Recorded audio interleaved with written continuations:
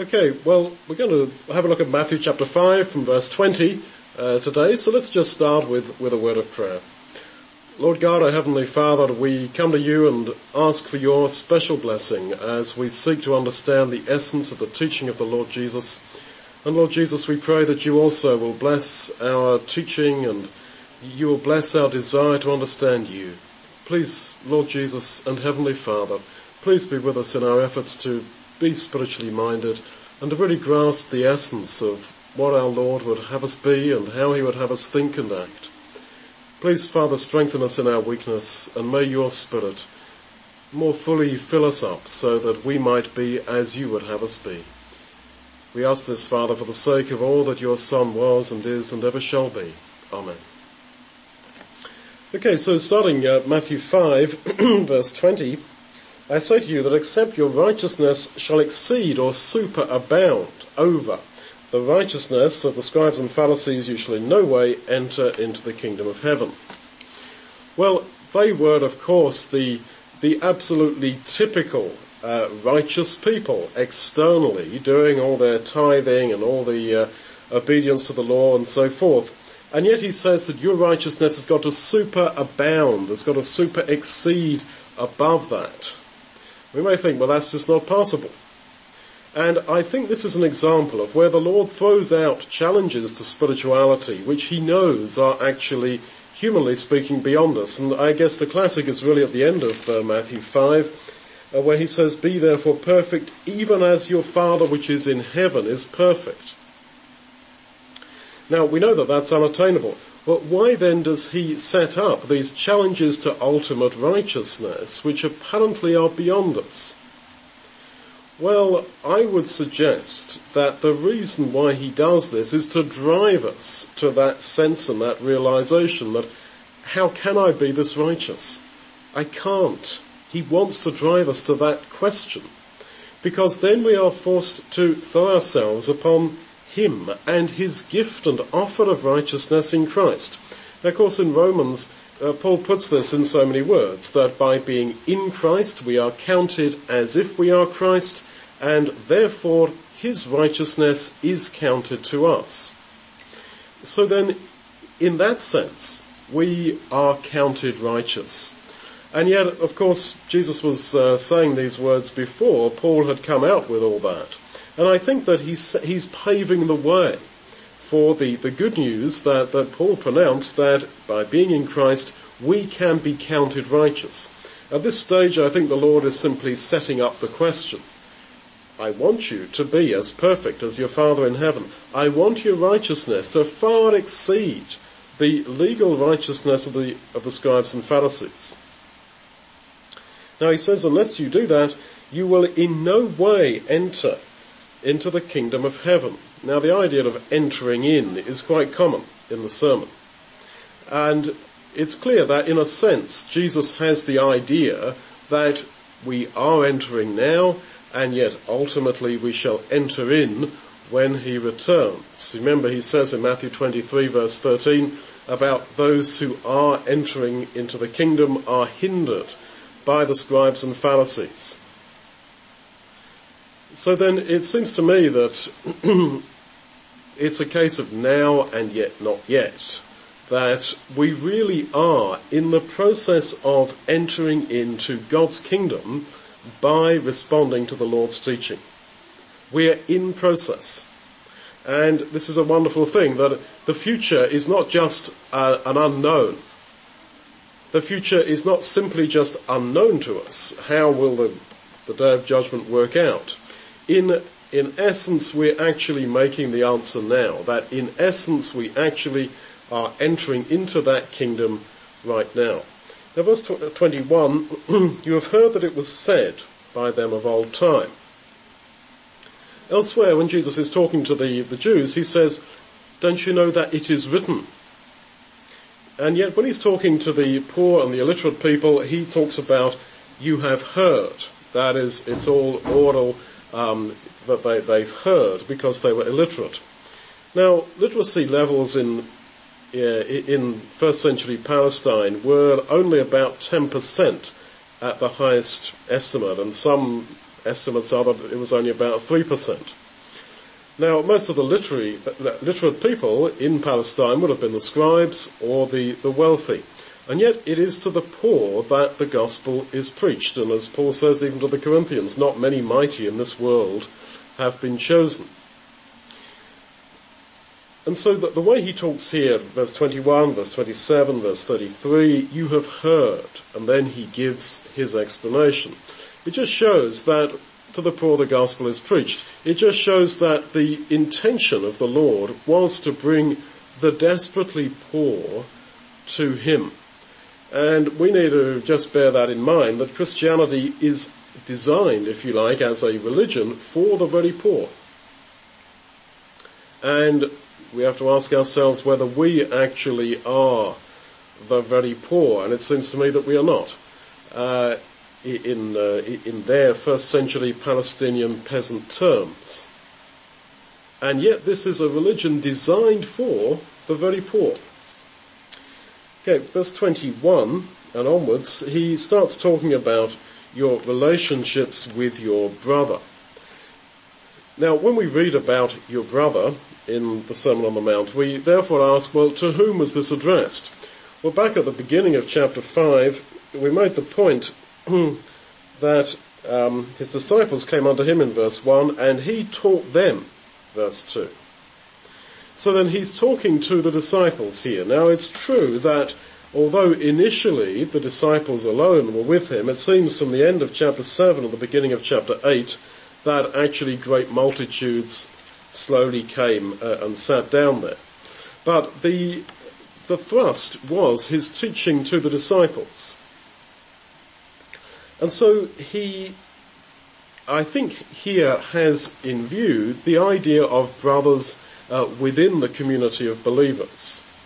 And there's a lot of talk in the Sermon on the Mount about our relationship with our brethren. That is, those within the community of believers. In the context of the disciples, their relationships with each other. Now, what that means is that the Lord foresaw that difficulties between fellow believers would actually be significant, and I think he also foresaw that this actually is one of the most demanding, difficult, problematic areas in the life of those who would follow him. Our relationship with our brethren.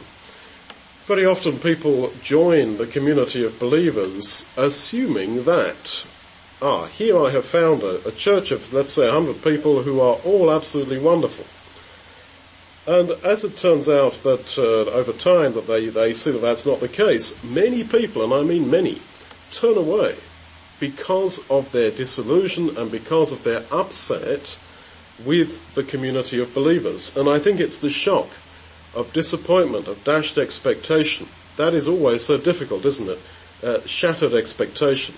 And I think the large amount of teaching in the Sermon on the Mount about your brethren, forgiving, not judging, and so forth, I think that really indicates that the Lord foresaw what a problem this was going to be. And also I think how our relationships with our brethren are intended by the Lord to be the vehicle through which he develops our spirituality. And that's my out-of-church Christianity. Just not bothering with any association with other believers in any form, because there's always problems and so forth. That is missing, I think, his essential intention for each of us. So he says, verse 21, that whoever is angry with his brother without a cause shall be in danger of the judgment. Without a cause. Now the Greek is always elsewhere translated vainly, to no reason. Now that would suggest that there is nothing wrong with anger in itself. Of course God himself is angry. But anger which is vain, which is not creative, this is what is wrong. Now the wrath of God in that sense, as Emil Brunner observed, is the love of God.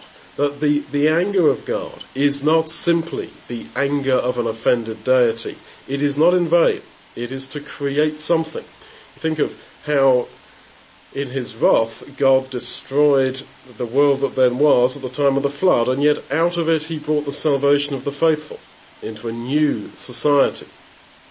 So what the Lord is saying then is that motive in anger is all important. Whoever is angry with his brother vainly, without a cause, without anything creative there, shall be in danger of the judgment, and whosoever shall say to his brother, Raka, shall be in danger of the council. But whosoever shall say, you fool, shall be in danger of Gehenna, that is, of final destruction. Now, Raka. Well, Raka was the sound made when a man cleared his throat to spit. And it was a term of abuse in early Semitic languages. So to despise your brother, to clear your throat and spit, as it were, at him or on his name, is to be seen as a very serious sin.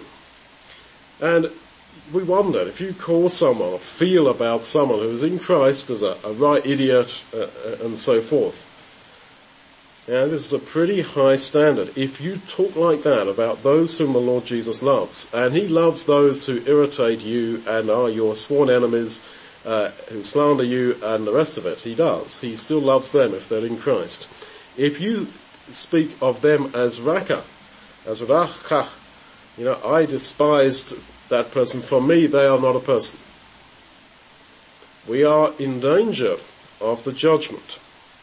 Then he goes on, and if you call him a fool, you should be in danger of the council. But whosoever shall say you fool shall be in danger of hellfire, of Gehenna. Now that's the Greek word more, from where the word moron comes. But it's used in the Septuagint in the Old Testament twice, Psalm 78 verse 8 and Jeremiah 5:23 in the Septuagint, to mean a rebel, an apostate. And he's getting closer to what he's going to say in chapter 7 verse 1, that if you condemn your brother, you shall be condemned. Now, he's saying that if we then really are going to treat our brother in this manner, we are in danger of condemnation. Now, this terribly wrong idea, which has crept into a number of our congregations of disfellowshipping people. This is a very evil practice. It's absolutely unwarranted.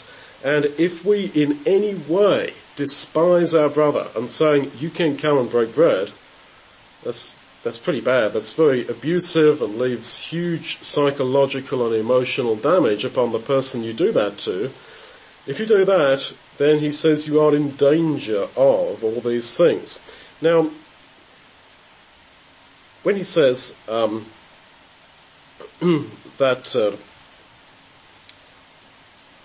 you should not do these things because you will be in danger of the council, you shall be in danger of judgment of Gehenna. Of course, the council would have been understood by them as really the Sanhedrin. But you didn't go to the Sanhedrin council just for saying Raka, or feeling Raka, about your brother. And the Lord is saying, no, you wouldn't do that in Judaism. But you will come before the court of heaven. The angelic court of heaven was an idea very clearly entrenched in Judaism. If you do those things. So I think this is his view of the day of judgment. I think he's saying that if you say these things to your brother, it will be raised at the day of judgment. And in some cases, if you said Raka, you will come before the angels, because the angels are going to be there with the Lord Jesus ministering judgment. He doesn't come back to earth alone. He comes with the angels. And if you say you fool, if you condemn someone as an apostate, then you shall be in danger of Gehenna, of destruction, the final condemnation. Now he keeps saying in danger of. I wonder if the idea is that the structure of the day of judgment is such that we are intended to learn about others, to learn about our own misjudgments, our own sins, etc. And if we get the point, then we shall not be judged. We shall not come into final condemnation, but we shall certainly come into judgment in the sense of discussion of the issue, and in some cases going before the angelic council, and in other cases you are in danger of Gehenna, of actual final condemnation. All because of our words in this life. Now you understand why the Lord says, the beginning there, verse 22, whosoever is angry or hates his brother without a cause is going to be in danger of all these things.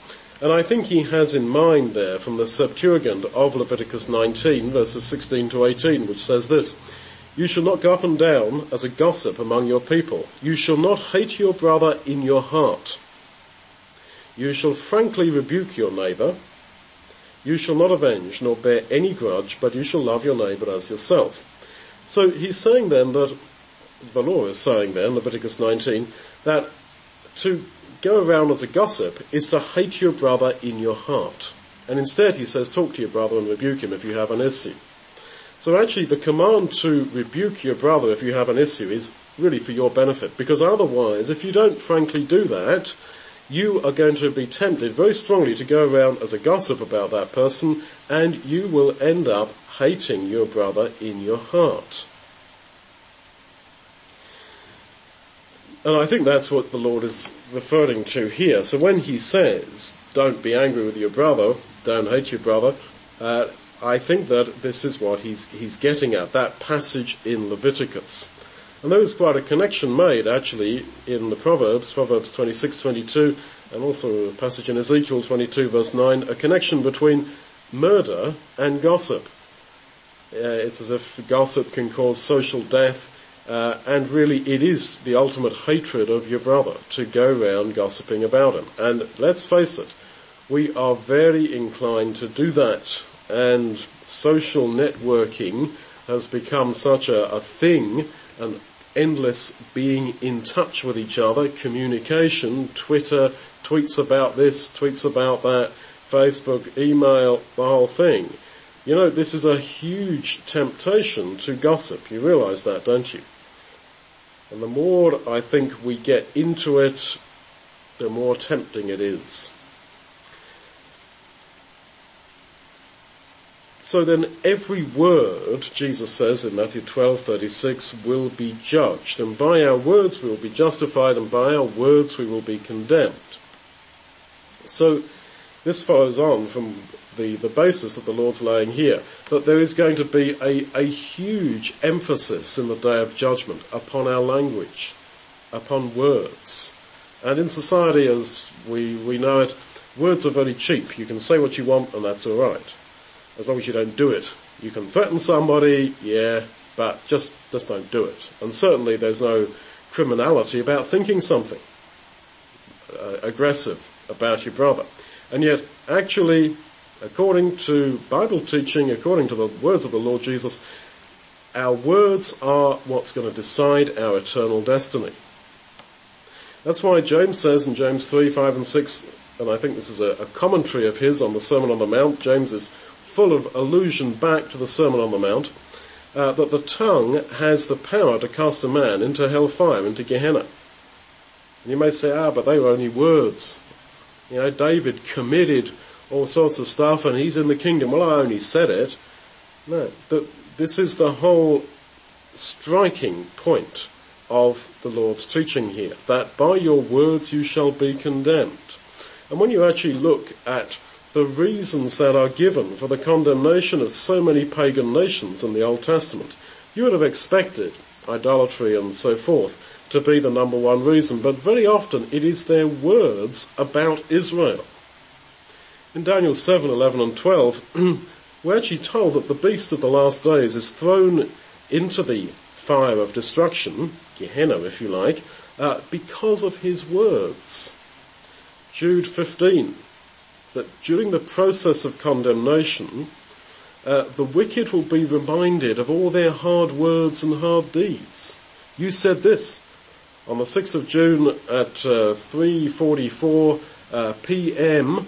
GMT, you said this. Yeah, that's the implication, is it not?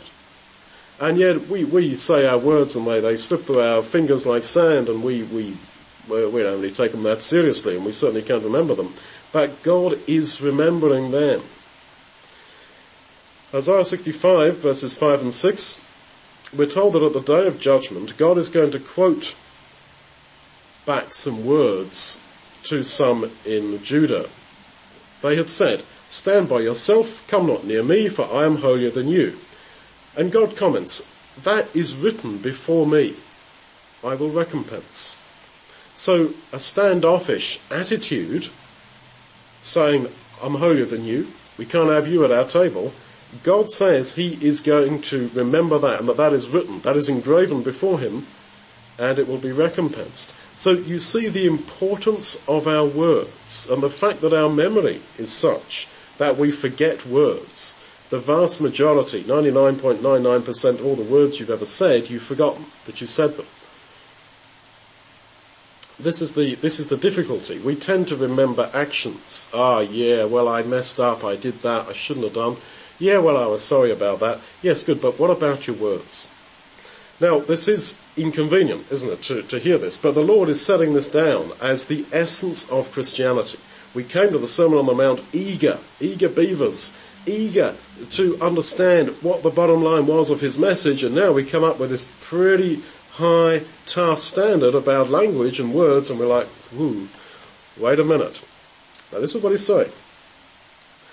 Now, he goes on in the context of relationships with brethren, verse 23, "Therefore, if you bring your gift to the altar and there remember that your brother has something against you, leave your gift before the altar and go your way first, and first be reconciled to your brother, and then come and offer your gift." What's the force of the word "therefore" in verse 23? Well, he's just been saying that if you're angry with your brother and you despise your brother, then you are in danger of condemnation. Therefore, if you have an issue with your brother, sort it out. Implication is because it's probably going to lead you to bad thinking and bad words about that brother.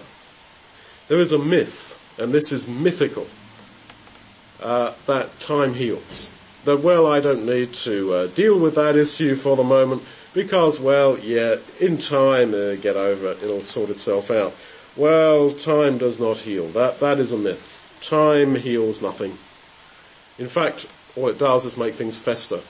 And maybe on very petty things, yes, but it doesn't heal. And that's a nonsense to say that time heals. Two people who got divorced 10, 15 years ago, remarried other partners, do you mean to tell me that time's going to heal that? No, it doesn't. This is nonsense. Time doesn't heal. And quite clearly he says that if you're taking your gift to the altar and there you remember that your brother has something against you, then you ought to run off and reconcile.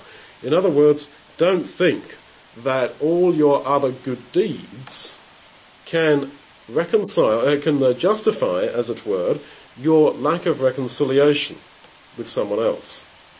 Because it's that lack of reconciliation which ultimately leads to condemnation. Now, for years I read this as meaning that if I'm going to offer my gift at the altar, and then I remember that I have got something against my brother, well, I should go sort that out. But he doesn't say that.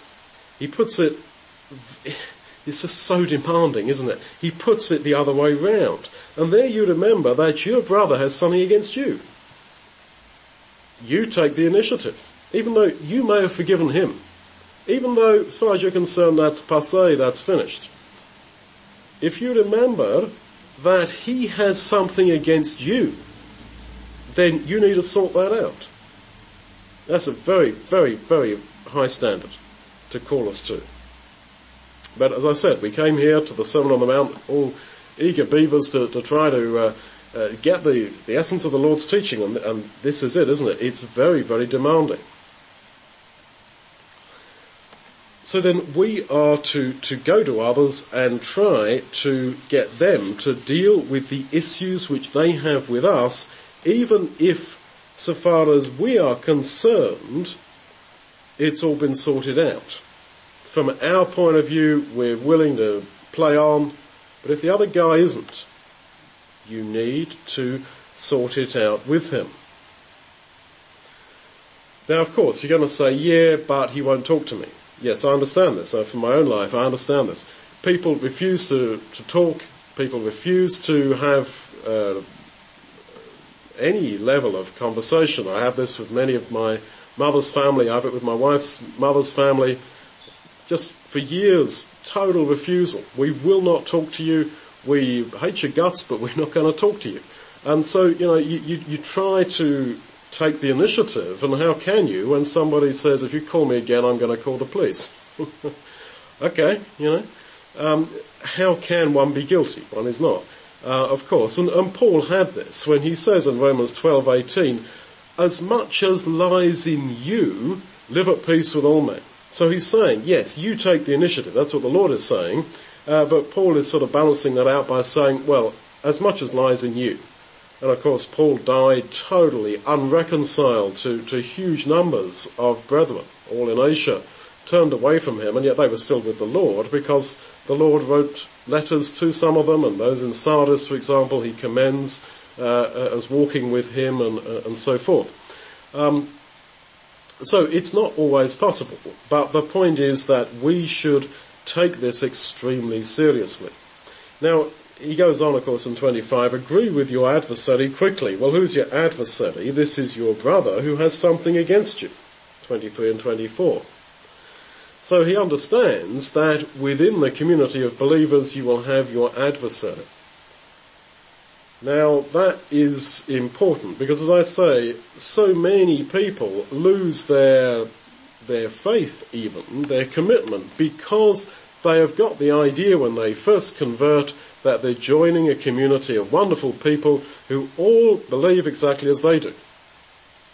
And this is not the case, and when the reality dawns and somebody's mean to them, or they see a load of fighting and argument amongst people who are in Christ, they get disillusioned and turn away when they shouldn't. And yeah, sure, that's their fault that they do that. They are guilty. But I think that if they had started off with a more realistic picture of the community and a greater focus upon their personal relationship with their Lord, then maybe that problem would not have arisen. And so Jesus is setting out here in the Sermon on the Mount the fact that there will be adversaries amongst your own brethren. He says, agree with your adversary quickly, because he seems to imply you are on your way to judgment. It's as if the two of you are walking to the judgment seat, or to the courthouse, and you're almost on the courthouse steps, and he's saying, look, agree at any cost. Agree at any cost, so that this thing doesn't go further. Agree at any cost. Now, this idea that we are on our way to judgment is picked up really in 2 Peter 3:11 and 12, where again he says you should with urgency watch what manner of people you are, because we are speeding towards judgment. The implication is that we are guilty. Because, see in 25 and 26, you're on your way to judgment. You better get straight on the courthouse steps with your adversary, lest he delivers you to the judge, to the officer, and then you're thrown into prison, and you're not going to get out there till you've paid the uttermost farthing. The implication is that the case is going to go against you. And you know that from the start. Well, that may just be hyperbole, an exaggeration to make a point. And I think the point is that if you have an adversary, you must get right with him, because if you don't, you will be condemned. The case is going to go against you. So then, I suggest then that the hyperbole is to make that point. It doesn't mean that we are ultimately guilty. It is a hyperbole to make a point that really we must try to get reconciled with our brethren. And so then reconciliation must be a fundamental part of our lives. Reconciliation must be high on our agendas. And it is impossible, therefore, to just leave things. And people tend to roll their eyes and say, oh, Duncan's writing another email. Oh, he phoned me up again about all the old business.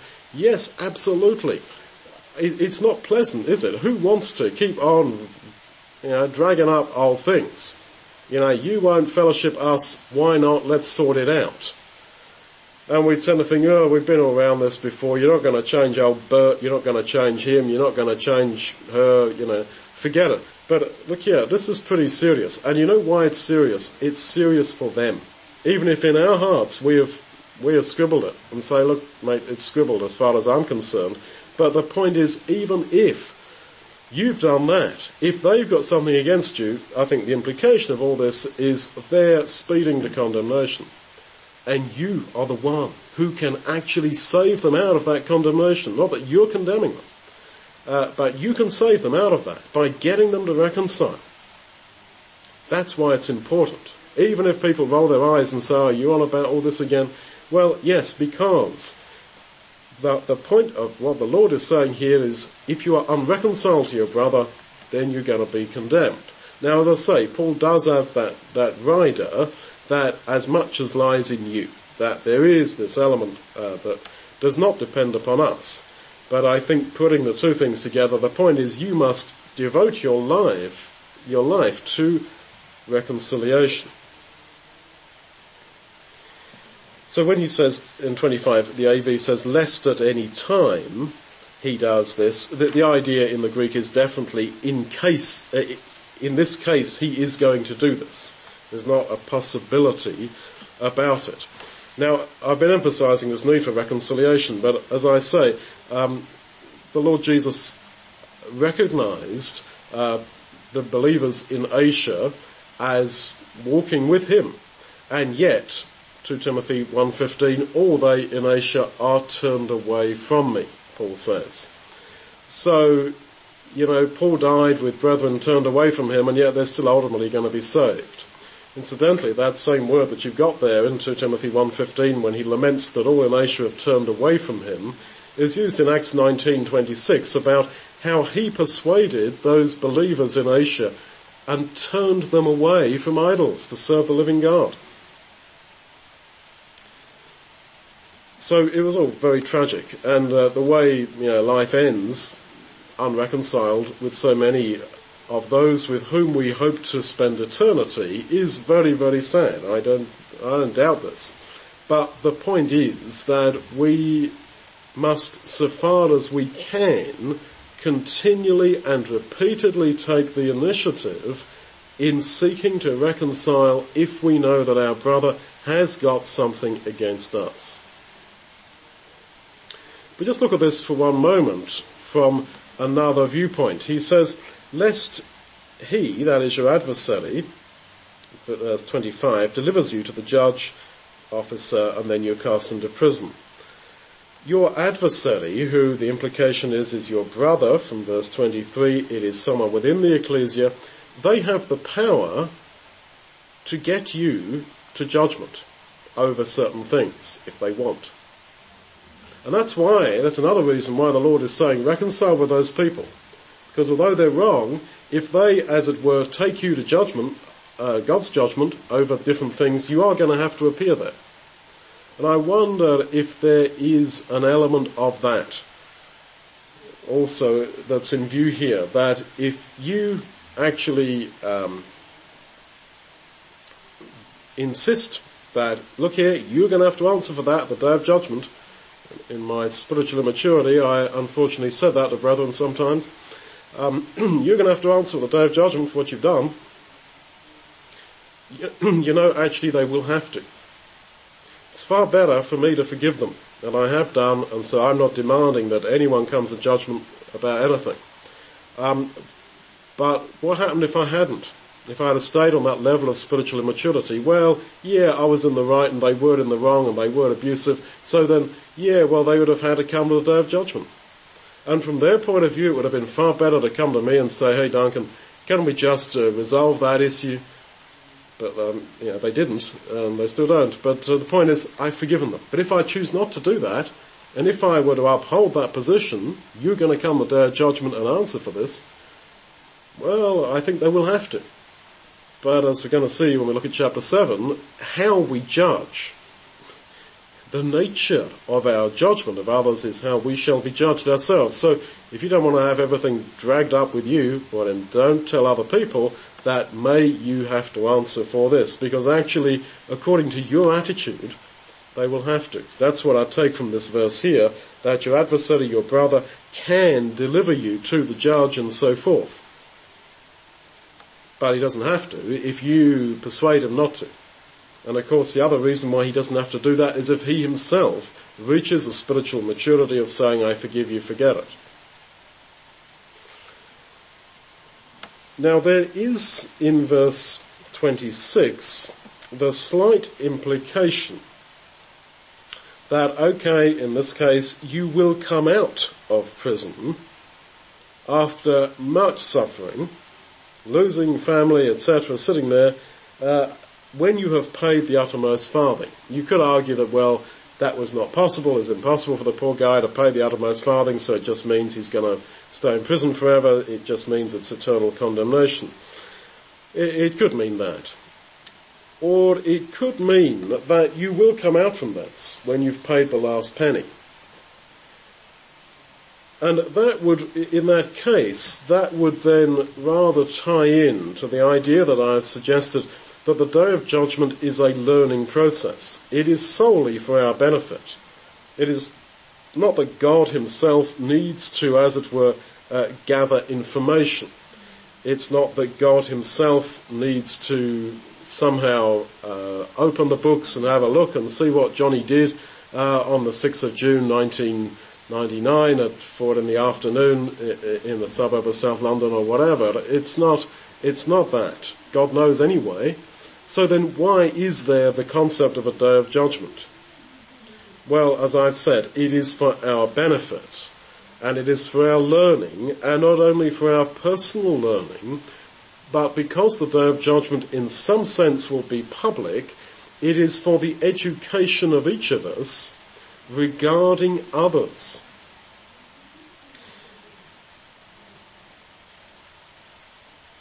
Now, 27, 28 and onwards seems to now go on to talk about sexual sin. You have heard that it was said by them of old time, you shall not commit adultery. But I say to you that whoever looks on a woman to lust after her has committed adultery with her already in her heart. Well, his idea is that, look, it's a matter of the heart. And this is the theme throughout the Sermon on the Mount, that the emphasis is upon the heart and not upon the externalities. I think he had in mind here both Job and David. We'll start with Job. In Job 31 verse 1, when Job's accused falsely of adultery, when his friends say, look, you're suffering so much, surely you committed adultery. He goes, no, I made a covenant with my eyes, why then should I think upon a maid? And he goes on in verse 3, is not destruction to the wicked and a strange punishment to the workers of iniquity? He's saying, look, why would I even think upon a maid? Because there is a punishment to those who work iniquity. So Job clearly understood this. And it seems to me that the Lord didn't get his teaching just by flash revelation from heaven, but he'd worked out what he's saying here from the Old Testament. And I think Job's words there in Job 31 are an example. Then, of course, you've got David. Bathsheba was very beautiful to look upon. It's the same phrase in the Septuagint, 2 Samuel 11 verse 2. And, of course, David looks upon her and then he commits the act. And so the Lord says here, whoever looks on a woman to lust after her has committed adultery with her already. So he's saying, look, is not David going to be your example? If you look, then you shall do. He says in verse 28 that when a man does this, he has committed adultery with her already in his heart. And the Greek for already is worth looking at. It really means even now.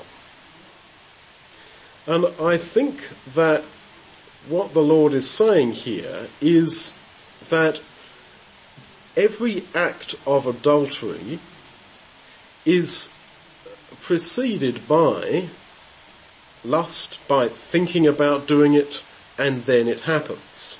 So that's the force, I think, of the word already.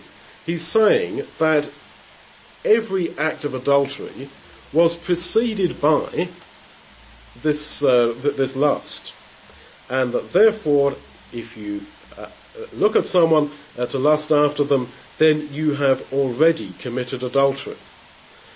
Why I say that is because there's a lot of angst by some brothers about this verse, that you can't help but notice a pretty person, a pretty woman or whatever.